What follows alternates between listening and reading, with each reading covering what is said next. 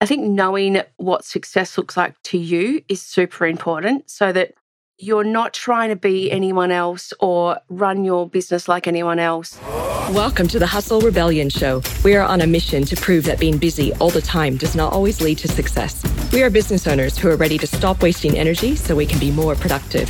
This podcast will give you the steps to stop hiding behind the hustle so you can start living the life you want. I'm your host, Heather Porter. Welcome back, everyone, to episode 33. I always love to find interesting guests with interesting niches in their business and who they support. And I feel like this is a really good example of that. So in this episode, I'm going to introduce you to Melissa Robbins, founder of The Lot Co. Interesting business name, right? If you listen all the way to the end of this episode, you will find out exactly why she named her business The Lot Co. So here's a little spiel about Melissa. Passionate about retail, fashion, and design, whether it is interior design, fashion design, product design, and more. She loves to guide, mentor, coach, and inspire those on the journey to create a brand or retail space and income from their passion. Basically, guys, she helps anyone with a product, whether you want to sell retail or wholesale, to get it out there to the world, whether that's in your bricks and mortar, that is e-commerce on your website. She helps you remove friction, all the friction points from, if you're going to sell overseas. And we have a conversation actually about that with one of her clients and how she helped her get over to the States. And there's so much more than I ever even thought you have to consider when expanding overseas with your products. Crazy. So she has experienced over 25 years in this space, and she can help people anywhere in the world to expand their product business. So welcome to this episode, and let's welcome on Melissa.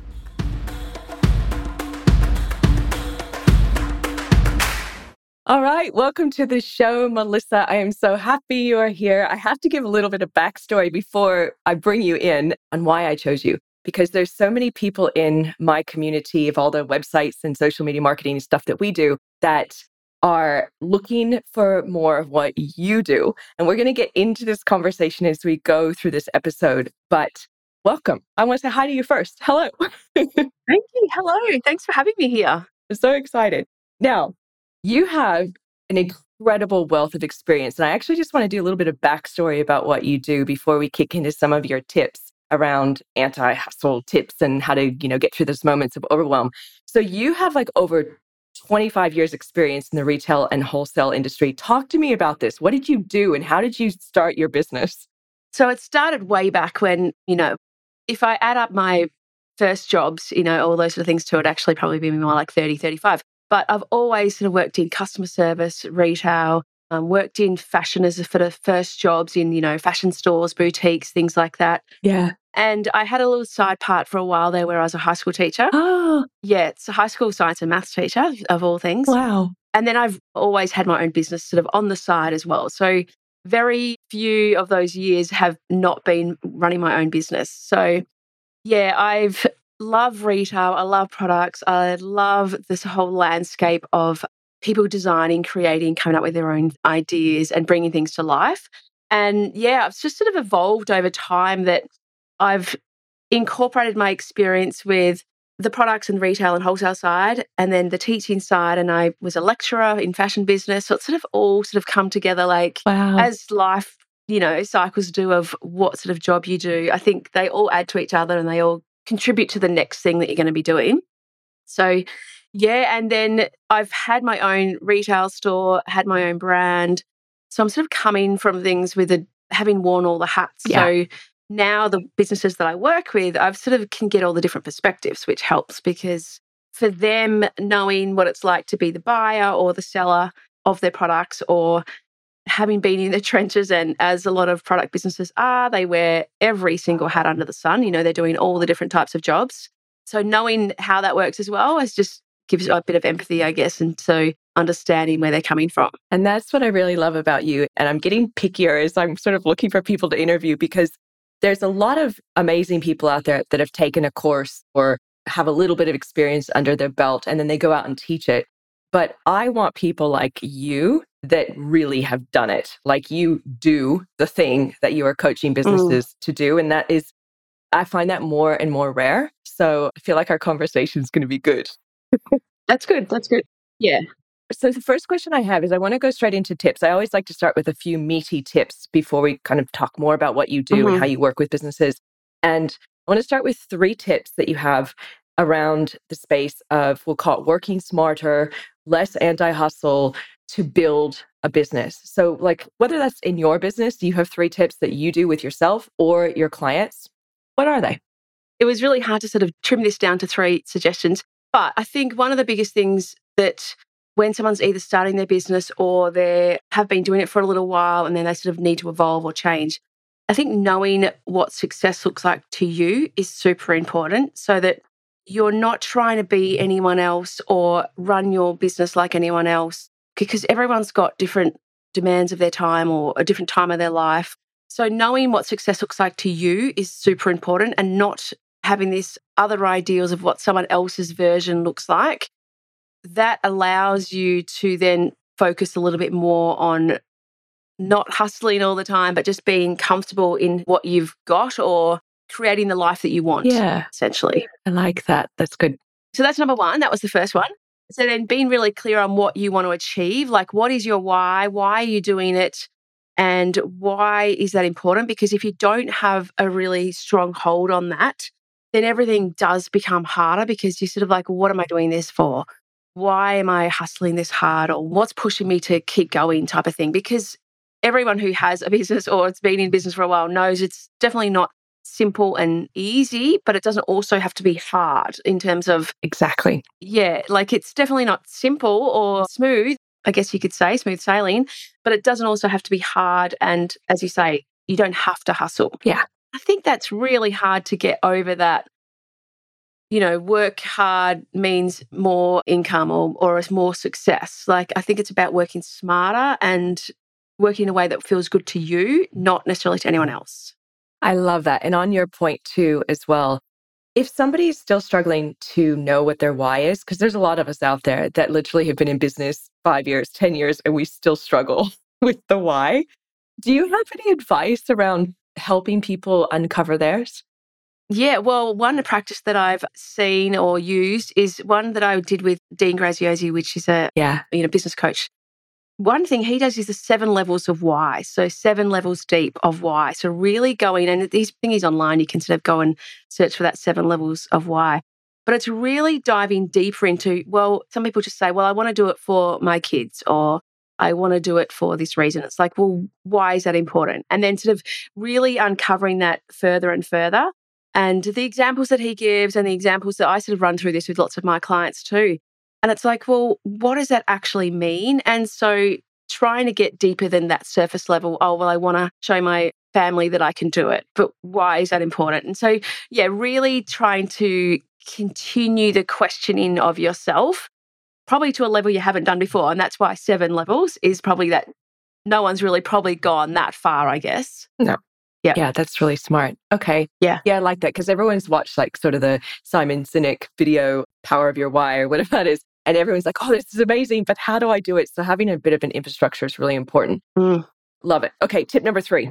So tip number 3 on there is setting up the business how you want it to be set up from the sort of start or as you go. So like if you want to be able to have school holidays off, say, with your kids, then make sure that you incorporate that into your practice. If you want to work from home a few days a week or have a warehouse space that you have your office from, then do that. But setting it up from the sort of start how you want it to run and not just doing things because other people are doing them. So it comes back to what success looks like to you.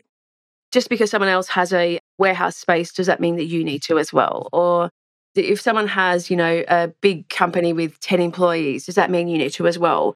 And I think the longer you're in business or the more iterations of a business you have, like, as I said, I've been doing different ones for 25 years plus, then it sort of gets to the point where you're like, no, well, I want it to look like this. For me, this is what works, not doing it because someone else is doing it.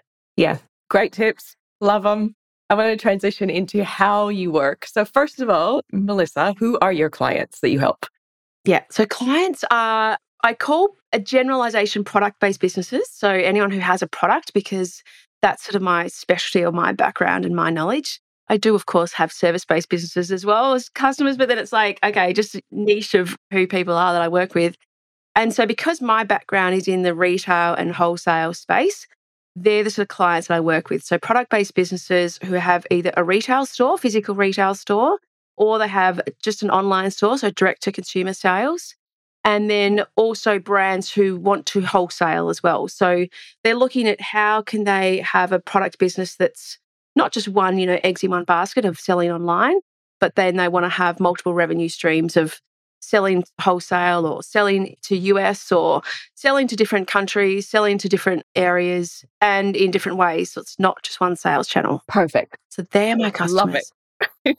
And it could be in any product. Like this is one of the questions too. Like I generally don't work in food products. That is one thing I generally don't work with because that's that fast moving consumer good. I work with like lifestyle products, beauty, fashion, homewares, ceramics, jewelry, accessories, all that sort of thing is my forte. Great. We have loads of people in our community that are, beauty businesses that either are looking to sell wholesale or already do, and then they're wanting to now sell retail. So we'll get to some tips, I think, coming up a little bit later. But I want to go into a case study. I love case studies because it really helps people to know how you work. So tell me about somebody that you've helped recently.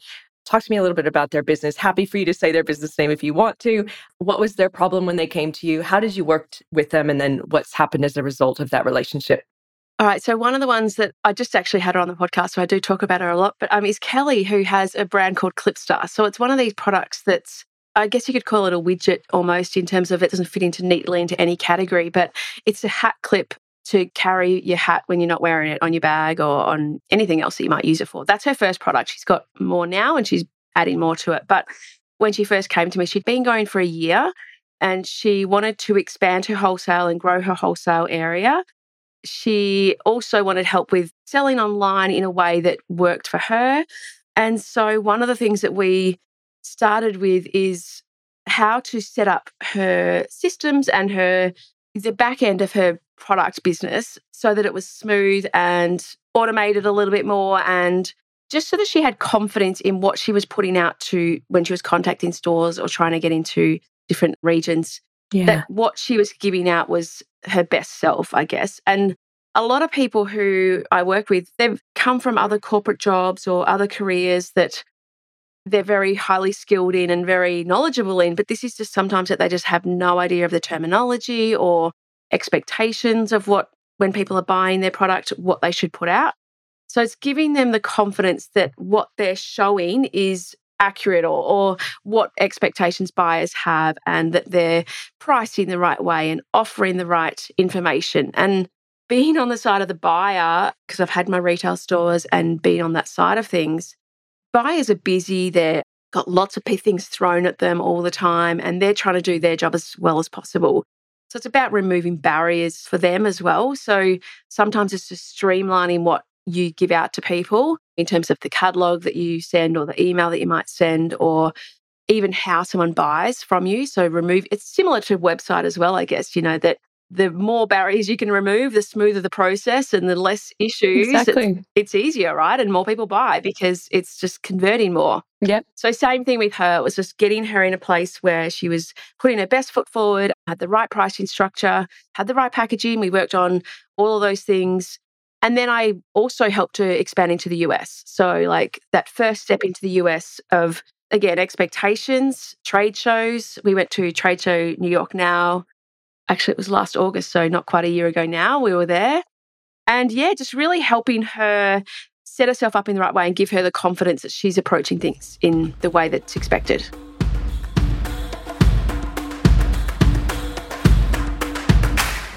Hey, Hustle Rebels. Did you know this podcast is brought to you by Website Love? That's my business. To help you cut back on the busyness in your business, a good place to start is to get your foundations right. I have 2 gifts for you to help you get your website working better. Watch the video masterclass, 6 things your website needs to get more customers, or download the ultimate checklist, a 14-step plan to patch the leaks on your website. Just visit hustlerebellion.com now and scroll down to get access.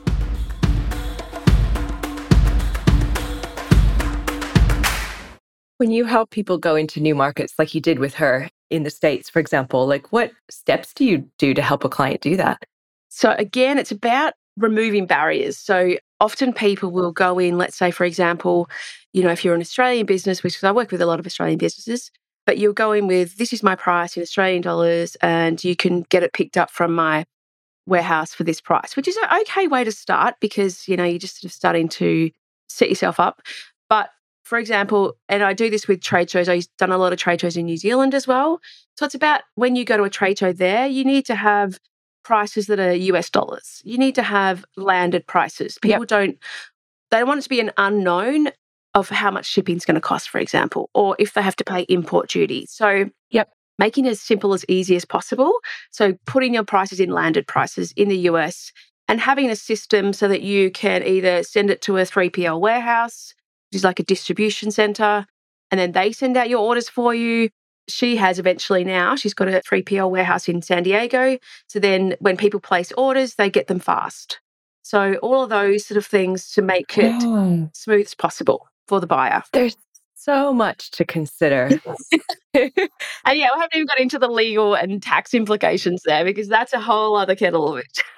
No. Yeah. I don't even know where to go with it, but yes. It is one of those things that can be overwhelming. And that's where having that step-by-step or structure to go, well, these are just the things you're going to do first, second, third, and so on. It makes it easier because then you know that you're ticking the boxes, so to speak. And so it does remove a bit of the overwhelm if you're like, okay, well, I need to do this first. Another client's just setting up in the US and I'm like, well, she's a US citizen. So for her, she's got to be a company set up in Australia and then just be employed through that as opposed to earning income in the US because then it changes all the tax and all sorts of things. But it's like, okay, we'll just set up the company then. That's step one. Let's do this. Next, we'll do some other stuff. But really helping remove barriers, make it smooth. And my sister and I did many a trade show in the US years ago when we had our product. And, we made some mistakes in that time. And so it's all these things that lessons learned. You're like, make sure I got payment beforehand. We got caught out by not getting paid by a few people, which was really hard to chase up and follow up. And What was your product? Children's wear. So children's wear brand. Oh. Yeah. So we had fashion, but then also some accessories we added too. And that's like we added sunglasses and then we tried to get it into the US. We realized they needed an import certificate because they were classed as a medical device. So therefore we had to get this, all these little things. You're like, But anyway, it's practice and time. There's so much. Yeah. Yeah. But gosh, to have your experience and truly for somebody that wants this help, I mean, you just come from such a wealth of knowledge and experience. So it's really cool to hear. And I'd love to, I could sit here and start asking deeper questions on that, but I'm going to change gears a little bit. I actually want to talk a bit big picture. I'm just first start with wholesale, and then we'll go to retail. With wholesale, what are some trends or things that you're noticing for your clients that are working really well? Okay, so trends in general over time, I would say, especially with fashion, there's less and less people buying ahead of time indent. So it used to be that people would buy 6 months ahead and place their orders and budget for those amounts or stock. Now, because of the change and how fast things move and the uncertainty of economy and obviously everything else that goes on in the world, people are less inclined to order in front. So then you really have to, as a wholesaler, as a brand, you have to almost take more risks in what stock you have because you have to almost guess what people are going to order or want. So there's definitely that. But it does mean then that you don't miss out if you haven't got in 6 months behind because bigger department stores are still going to be ordering ahead of time. That's just what they do because they're planned that far ahead. Yeah. But smaller boutiques and independents are buying all the time now, whereas they never used to. So they're buying constantly and they're buying probably smaller amounts to check their cash flow a little.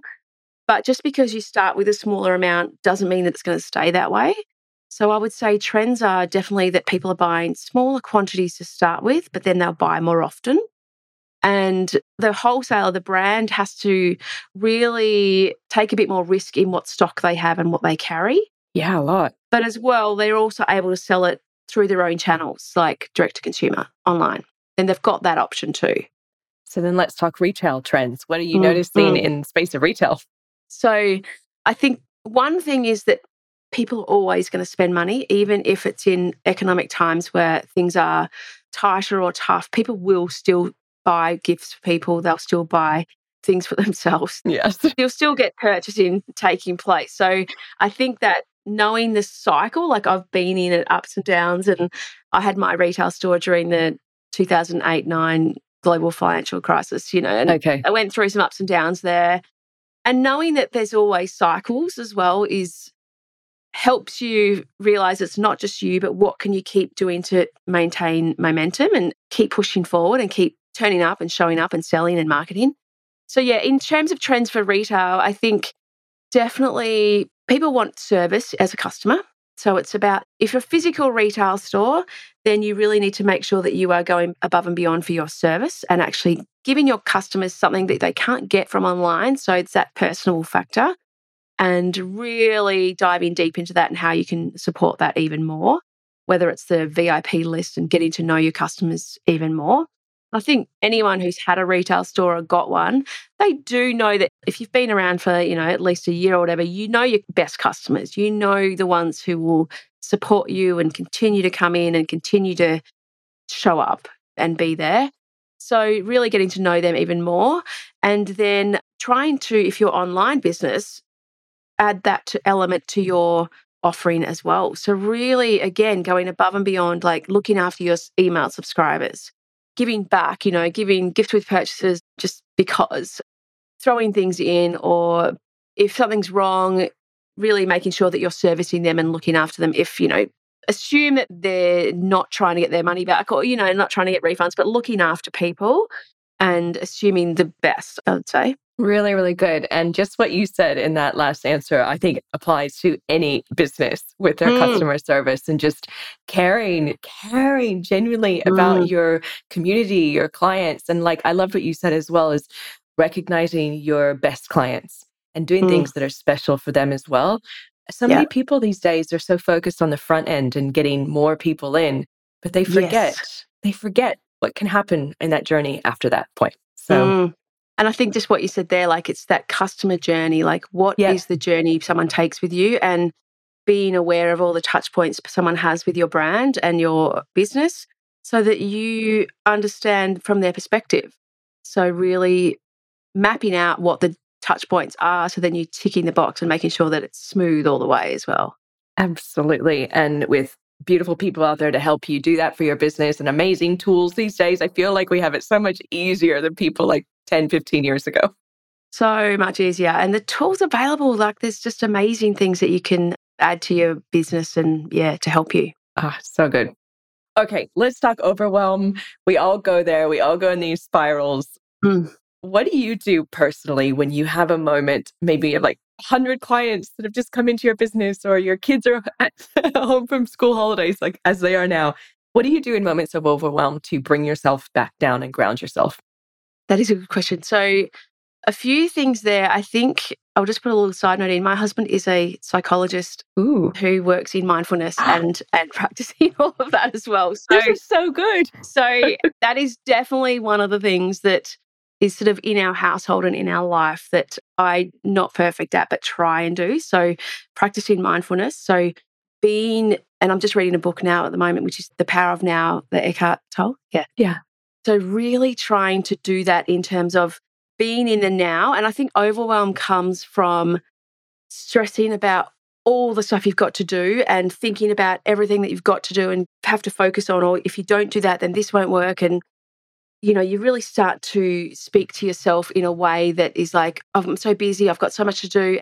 So I'm going to go back. There's two things: language that you use with yourself about how you speak to yourself, and then being centered and focusing on the now, which comes from practicing mindfulness. So I think the way you speak to yourself, and my daughter's in year 12 studying, doing exams, and she's like, I'm just so stressed. And we're like, you need to stop speaking to yourself in that way, because the more you say these things to yourself, the more your body sort of almost feels it as well. Like, how can you speak to yourself in a different way and then focus on what you're doing now and not what could happen if you don't do this almost? So focusing on the now. And to do that, you really probably need to practice meditation and mindfulness and focusing on your breath. I even saw something the other day, which was like put a little reminder on your phone to come back to where you are now. Like just to take that little step back. So when this reminder comes up, just go, am I in the now? Am I focused on my breathing now, on my actions that I'm taking right now? Or am I thinking, about something next week that probably can't control? So true. So really focusing on the way you speak to yourself and as much as you can, being present in what you're doing at that time. Really fantastic tips. Thank you. And interesting about your partner as well. Yes. And having that in your house and around what you do. Really cool. Okay, so this is a question that tends to make people squirm a little bit because especially in Australia or the UK, where we're not used to sort of, I guess, tooting our own horn, so to speak. But I do want to know what makes you extraordinary, Melissa, truly, honestly, like out of any other coach that may do like a similar thing to you. It's funny. Someone said to me the other day, you have just such an ability to be practical and creative at the same time. And I didn't realize it was something that was different until more recently, where I've got a science background in, what I used to teach and a science and maths background. And then I've got a creative background. And so I often have both of those things going on at the same time. So I can be really creative, but then also focus back down into like the analytical, practical side of things too. So yeah, I think I've come to realize that is something that is a bit different. And so I think that is something that lots of my clients do comment on and talk about. So yeah, I think that is something that I probably need to use more or celebrate more as well. Absolutely. I would say I'd agree that it's quite rare. It really is. I mean, you kind of either wired one way or the other. So if you have both, quite a gift. Kind of unusual. Yeah. And I love that your clients tell you that as well. I mean, that's beautiful. Mm. Yeah, no, it was good. I was like, yeah, oh, thanks. Okay, maybe actually that is true. I need to listen to that. I should use that in my messaging. It's exactly what I thought. I was like, oh, okay, yes. And I have known it in the different roles that I've played in terms of what I've done. But yeah, maybe it just comes out other time more as well now. I think it's really important to celebrate our strengths and also know what they are. And that's why I like to ask that question. It's fun to also see how people respond. And I love that you had a really good, succinct answer. So thank you. Yeah.